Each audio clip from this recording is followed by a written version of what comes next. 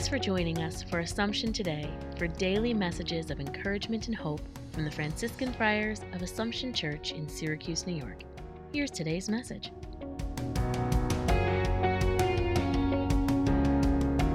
A thought for May the 27th. The Gospel reading for today is the fervent prayer for unity that Jesus made before his death. He prayed that all might be one. It was his prayer then. It has remained such throughout the ages. It is the same today. It is a prayer that should inspire and animate us in our task of spreading the gospel. Jesus foresaw that opposition that this task would encounter. For that reason, he prayed to his Father for his apostles and for us.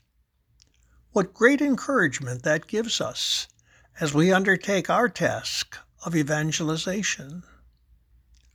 Lord, grant me the spirit of knowledge, that I may know God and know myself and grow perfect in the science of the saints.